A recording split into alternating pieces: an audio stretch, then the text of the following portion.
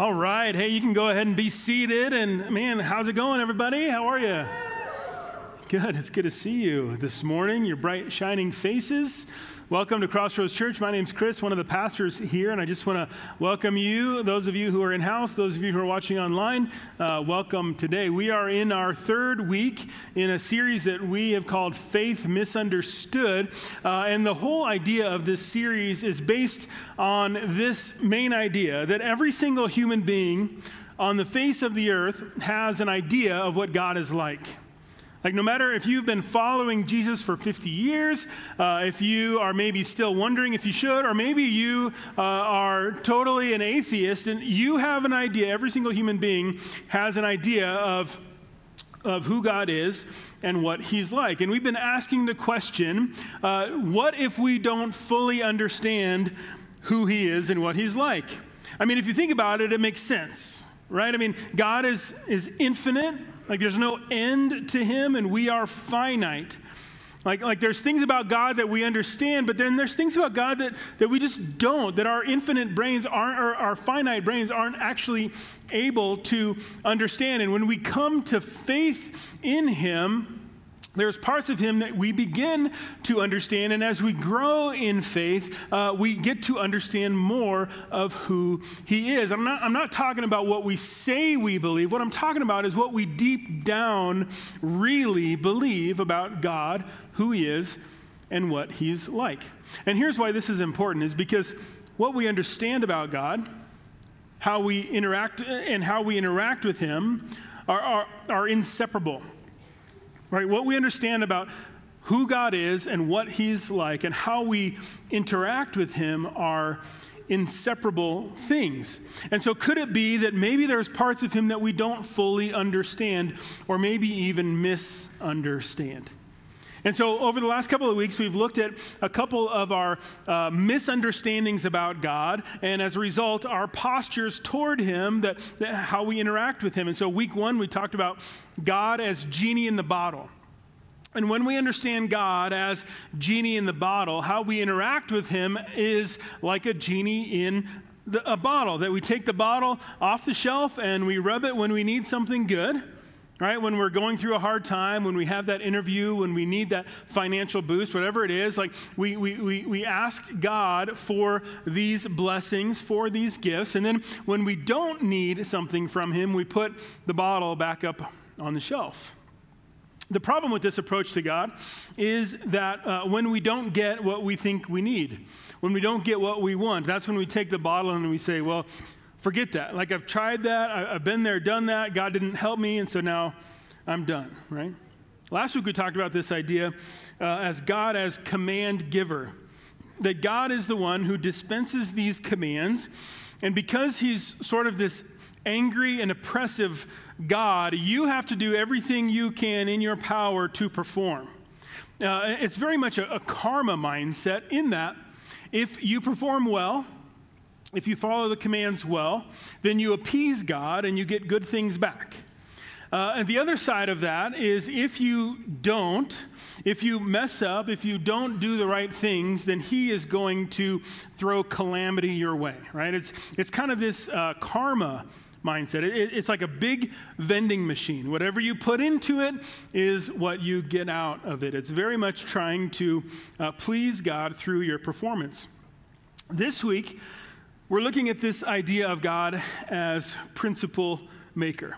We're looking at God as principle maker. Now, it's similar to last week in that it's very much performance-based, right? Like it's still following the rules, but the motivation is different. You see, last week it was trying to appease God, but this week, with this posture as God as principle maker, I'm not trying to appease God, but I don't actually need God. All I really need from him are his principles. I just need his example. I don't really need him.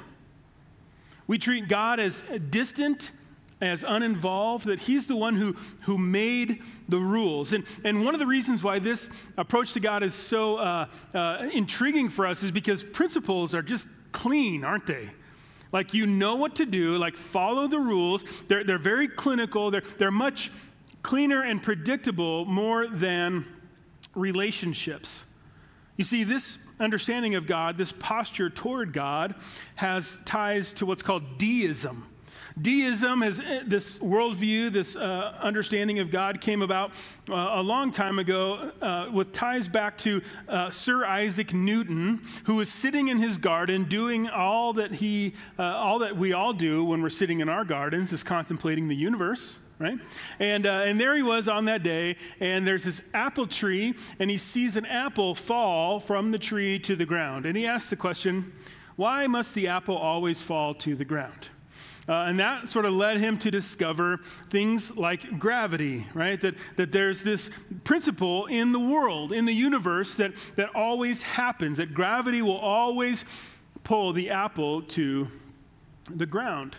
Now, this led to the Enlightenment, where we as a human race drastically, fundamentally changed the way we begin to understand the world, the universe, and God.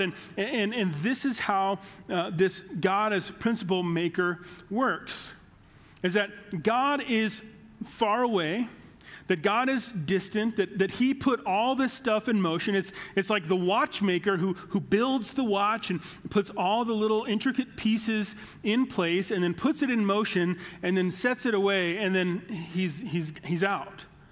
And he's just watching us sort of work our way through life. Now, one of the other reasons why this posture is appealing is because, man, life is hard, isn't it? Like, life is hard. Some of you are going through incredibly difficult things right now. And wouldn't it be nice if we just had like principles, like these things that we can live by that will make our life better? Now, we all love principles, right? Like, we all love a good life hack. You know, I mean, that's what the internet is full of now, is like all these life hacks, right? Like, you can go and spend your whole day watching life hack videos, and most of them are probably dumb. But here's a principle, a few principles that you can actually take to the bank. Ready? Number one, don't go to the doctor if you only have one problem. Wait until you have 4 or 5 so you get the most bang for your buck. Like, that's a good principle of life. Or how about this? When you're in a situation that you don't know what to do, just look really worried and walk really fast. I don't know how that'll work for you, but you should try it. Here's one that you should definitely take and use. Never, under any circumstances, take a laxative and a sleeping pill on the same night. Now, you know, we love these principles, and of course there's principles. So what does this look like? What are some of the principles that we want to live by, right? Like this. If I work hard, then I'll be financially wealthy. If I give generously, then it will be given back to me. If I'm a good parent, then my children will have a great life. If I follow the rules, then I'll be successful in my career. If I'm a good person, then I'll go to heaven. If I avoid the big sins, then I'll avoid pain and hardship. If I go to church every weekend, if I'm kind to my neighbor, if I don't lie to my spouse, if I follow the rules, like, then life will go well for me. Like, these are principles in life that I can just do, and I don't need anything else.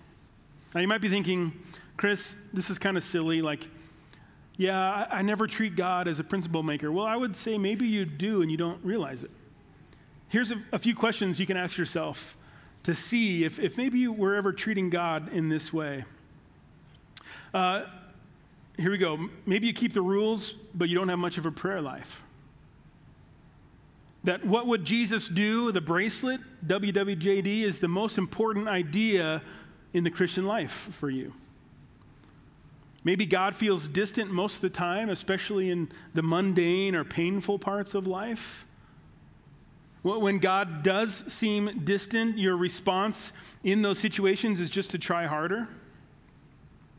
Or maybe you'd agree with this statement, or maybe we've even said this statement, that look, even if this Jesus thing isn't real, the principles that he taught are good, and I'm going to live by those. You sense a lot of pressure to perform and to do better. When you see something in your life that you don't like a bad habit, an addiction, impure thoughts, selfishness, whatever it might be, your reaction is to try harder. And if that doesn't work, then you keep trying harder. And if that doesn't work, then you resort to hiding or avoiding. You see, the Bible is primarily a list of rules. We're going to get to that and more of that in just a moment. And you see Jesus primarily as an example and not as Savior. You see, when it comes to these postures that we've looked at each week, our hope is that each one of them will kind of like trigger a little bit in you, like going, oh yeah, I guess I do. I know for me, like each one of these weeks, I look at these and I go, yeah, I do treat God that way sometimes. God, I want to understand you better. God, I want to interact with you better. I want to understand who you are more clearly. And so that's why we're doing this series. And so we're going to jump into Philippians chapter 3 today. If you have your Bibles, I'd encourage you to open up to that, to those verses, starting in verse 4. But before we dive into the text today, would you say a prayer with me? Well, God, thank you for this morning. And God, we come to you today, and Lord, we desire to know you. God, wherever we're at, whether we've been following you for 50 years or we're brand new to this whole thing, God, we want to know you for who you are. We want to know you more clearly and more deeply. So God, would you show us today, would you, by your Spirit, illuminate in us where we might be misunderstanding you and what you're like? And God, that you would replace that with the truth. So God, we thank you for it. In Jesus' name we pray. Amen. All right, in Philippians chapter 3, this is a letter written by this guy named Paul. And Paul was a guy that used to be named Saul, and he used to go by the name Saul. And before he was Paul, he was like one of the high-up leaders in Judaism. Like he was one of the best. And he had this incredible conversion experience where he was on his way to actually go and persecute Christians, because that's what a good Jew did back then, and God knocked him off of his horse. He was blinded by the light. It's an amazing story. If you've missed it, go back and read it in the book of Acts. And here he's sort of talking about what was going on in him before and after his conversion. All right, and so here we are in Philippians chapter 3, and he says it this way: though I myself have reason for confidence in the flesh also, if anyone else thinks he has reason for confidence in the flesh, I have more. And then he goes on to list his resume. I was circumcised on the 8th day. I was of the people of Israel. I was of the tribe of Benjamin. I'm a Hebrew of Hebrews. As to the law, I'm a Pharisee. As to zeal, I'm a persecutor of the church. As to righteousness under the law, I was blameless. Now, what Paul's basically doing here is he's saying, look, I was the one who followed all the rules. Like when it comes to living the principled life, nobody's doing it better than I was. Like I had everything down and everybody else knew it. Like nobody could beat me when it comes to doing everything right. Look at all that I've done. This is one of the reasons why this approach is so appealing to us, because it allows us to sort of build our resume. Like, look how kind I am to my neighbors. Look, I've never done this. I've never cheated on my spouse. Like I don't do all these bad things. And look how much money I give to the people who are in need. And look at all these things that I've done. It just becomes this big resume builder. And as we approach God as the principle maker, what that does is it changes the way we understand his word. You see, we begin to understand the Bible as not the revelation of God, but simply as an instruction manual. You see, I have instruction manuals for my vehicles at home, but where do they sit 99% of the time? They sit in the garage on a shelf, right? I only pull them off when I have a problem, when I have a broken car, when something's going on. And we begin to treat the Bible like an instruction manual. That it's God's resource for principles of life. Or maybe you've heard it described as BIBLE. It's basic instructions before leaving earth, right? Like that's what it is. Like, now, here's the thing. Does the Bible have instructions? Absolutely. Does the Bible give us principles to live by? Absolutely. Does it lead to well-being and human flourishing? Absolutely. But not completely. In fact, Skye Jethani, in his book called With, he says it this way. When the Bible is primarily seen as a depository of divine principles for life, it fundamentally changes the way we engage God and his word. Rather than a vehicle for knowing God and cultivating communion with him, we search the scriptures for applicable principles that we may employ to control our world and our life. This is not Christianity. This is Christian deism. In other words, we actually replace a relationship with God for a relationship with the Bible. If one has the repair manual, why bother with the expense of a mechanic? You see, when we start to treat the Bible as a list of hacks, right? Like, I'm going to search the scriptures for 6 principles to be a better husband, right? Or I'm going to look for 5 principles to be a better parent, or 10 principles to manage money the way that Jesus did. Now, the Bible has a lot to say about those things, but the Bible is not primarily about all of those things. So what is it? Like, what is the purpose of Scripture? Like, isn't it supposed to be helpful? Shouldn't I go here when I'm having troubles in life? Like, shouldn't I go here when I'm looking for answers? Absolutely. But it's more than that.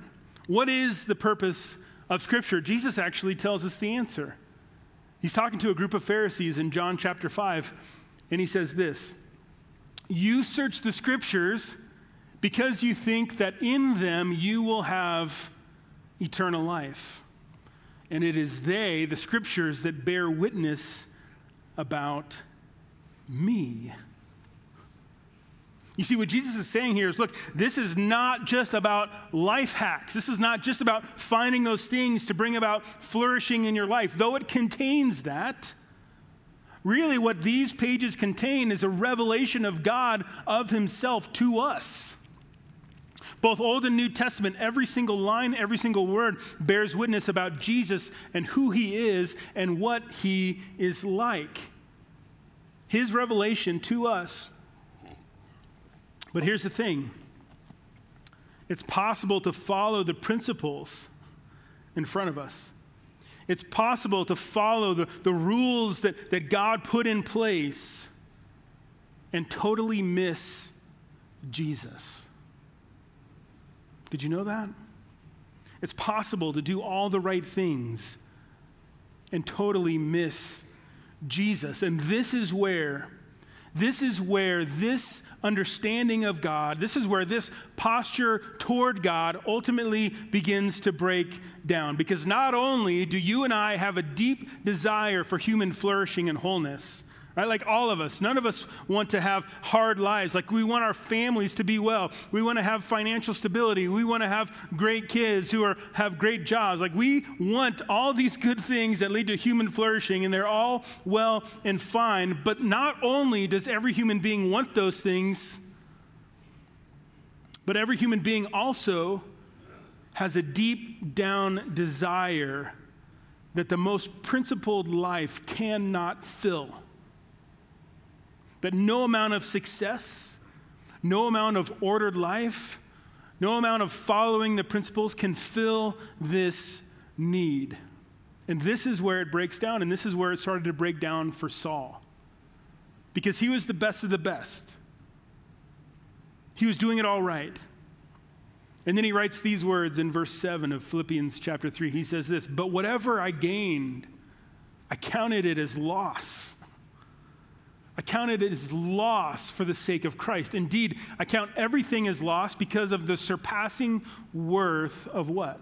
Of knowing Christ, Jesus my Lord. For his sake, I have suffered the loss of all things, and I count them as rubbish in order that I may gain Christ and be found in him. And here it is, not having a righteousness of my own that comes from the law, but that which comes through faith in Christ, the righteousness from God that depends on faith. You see, like Saul, at some point we all realize that as much as the principles are good to live by, that our ability to maintain the principles ultimately falls short. And that deep down need in every one of our souls remains.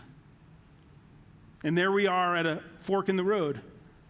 And there's two options for us.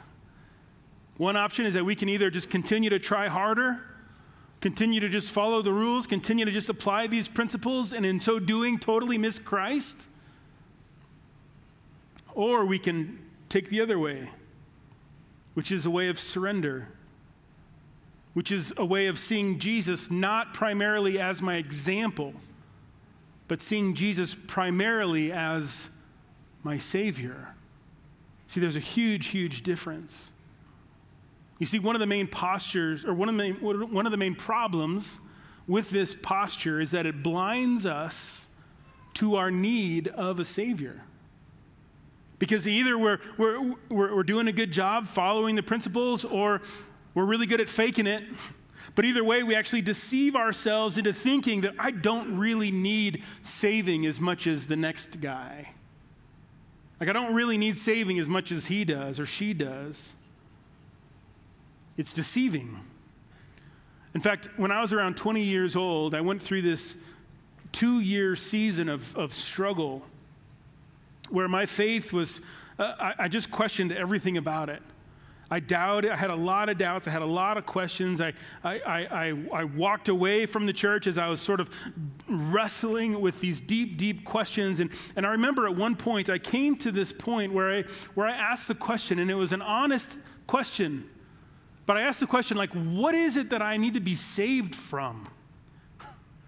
Like, I haven't really done anything.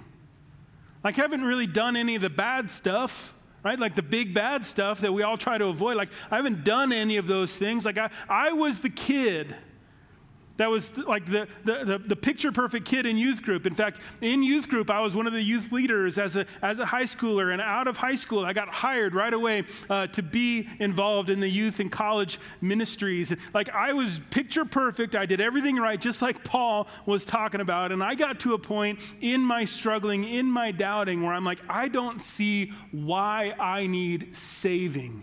What do I need saved from? And maybe you haven't come out and ask that question. But could it be that deep down inside, you really don't know what you need to be saved from? Because you've done a pretty good job of just following the rules.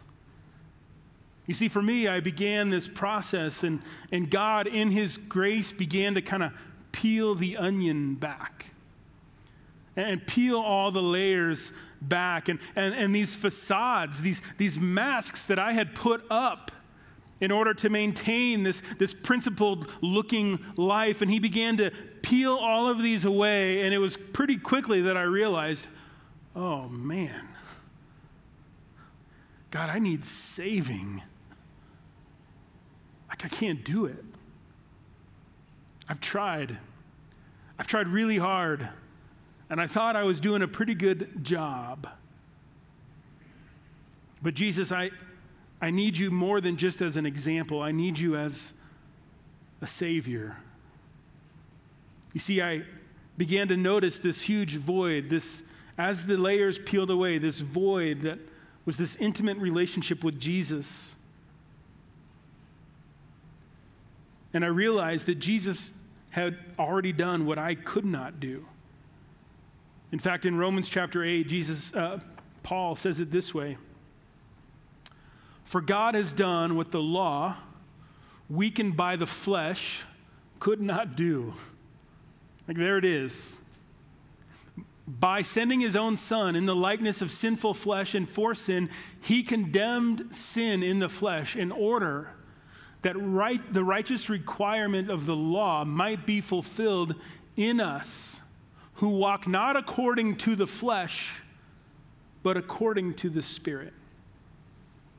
You see, Jesus is not simply the principal maker who set the earth in motion and now sits back uninvolved and uninterested. But intentionally and miraculously, he stepped down into our world, out of heaven, and inserted himself into our broken world to do what you and I could not do, living the perfect life, dying a horrible death, and raising back to life. Why? So that he could draw near to you and that you can draw near to him. Doing what we couldn't do. You see, the burden of functioning as God as the principal maker is just way too heavy. Because in the end, we can't do it. It's an impossible weight to carry. That's not what the Christian life is about. So what is the Christian life about? David Heron says it beautifully. He says this: at its foundation, Christianity is not a set of doctrines, though it includes that. It's not a set of practices or lifestyles, though it will produce that. It's not a tradition or a history, though it has that. It is not a philosophy or even a theology, though it teaches the most profound of all philosophies and theologies. And here it is. It is rather the person of God the Father seeking man that he might recreate him by his incarnate Son, Jesus the Messiah. Man, isn't that a beautiful picture? Like, that's what the Christian life is about, is Jesus Christ recreating us. Like, through this relationship, through the way that he paid for us to come to him, that now he recreates us from the inside out. Because some of you might be thinking, well, wait a second, Chris, hold on. Like, time out. Isn't obedience important? Like, over and over and over again in Scripture, we see this idea of obedience. And I would say, absolutely, it's very important, but your obedience gets you nothing outside of Jesus. And really, it's Jesus and his work through his Spirit in us that produces the fruit of obedience. So you want to be more patient? Guess what? Don't try harder to be more patient. It's the fruit of the work of the Spirit in you that brings about patience. You see, when it comes to the principles that Jesus gives us, they are meant to lead to human flourishing, but it is all about his work in us, transforming us from the inside out. It's not about just trying harder, not needing him, but you can just go ahead and do it. But instead, it's about surrendering and allowing him to work. Now, I just want to, before we close this time, I just want to speak to those of you who are just going through an excruciating season right now. Whatever it might be, life is upside down. It's painful. You're not quite sure what's going on. Maybe it's a health issue or a family issue or a marriage issue or a financial issue, whatever it might be. You see, sometimes this posture looks like this, that when we're in that season of pain, we automatically think, well, Jesus isn't helping me. Like, Jesus isn't here. In fact, it's hard. It's hard to sense the presence of God with us, especially in seasons of pain. And so oftentimes our reaction to that is, well, I guess I'm just going to have to dig myself out of this hole. I guess I'm just going to have to grin and bear it. I guess I'm just going to have to apply more principles. I guess I'm just going to have to try harder and work through it. That God is distant. He's not active. He's not interested. So I'm just going to keep doing what I'm doing. And I just want to ask you, like, do you think that Jesus would go through what he went through by stepping out of heaven, putting on flesh, limiting himself, not considering equality with God something to hold on to, but limiting himself and entering into our broken world, dying a criminal's death? Do you think that he would go through all of that just to leave you now?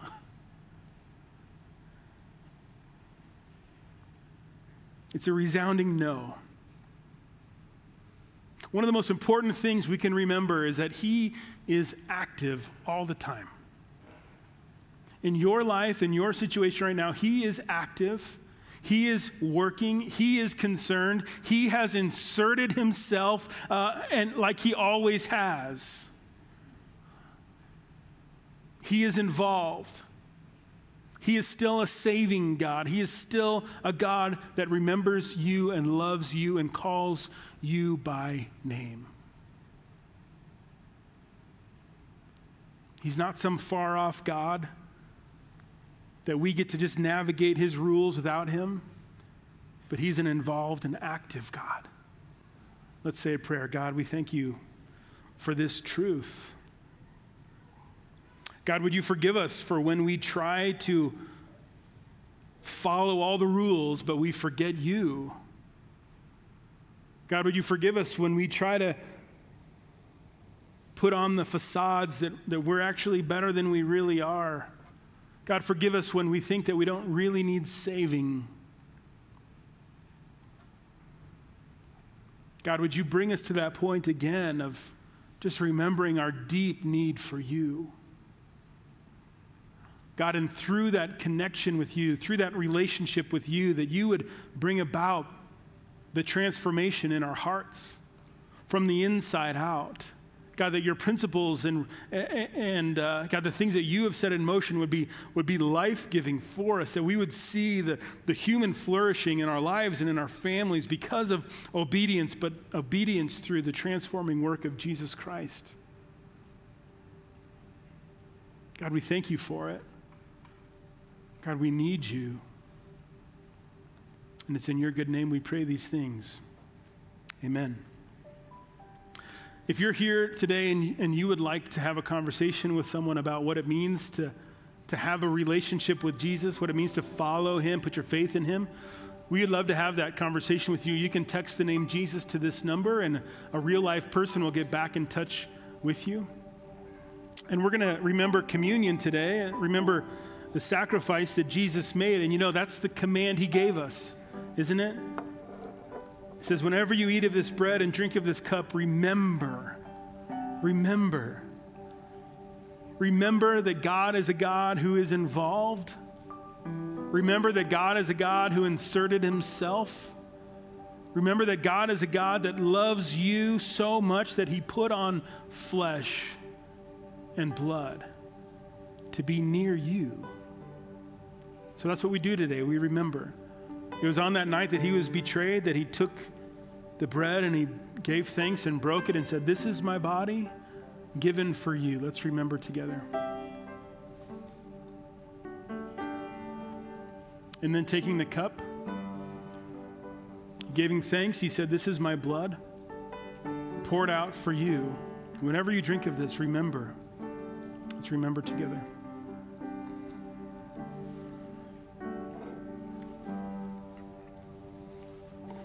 Friends, we're gonna respond to our good God this morning in song. And during this time of singing, man, we'd love to pray with you. There's going to be people back here under the prayer banner who would love to pray with you, no matter what it is that's going on in your world. Let us come alongside you and lift you up, all right? Let's stand together as we sing.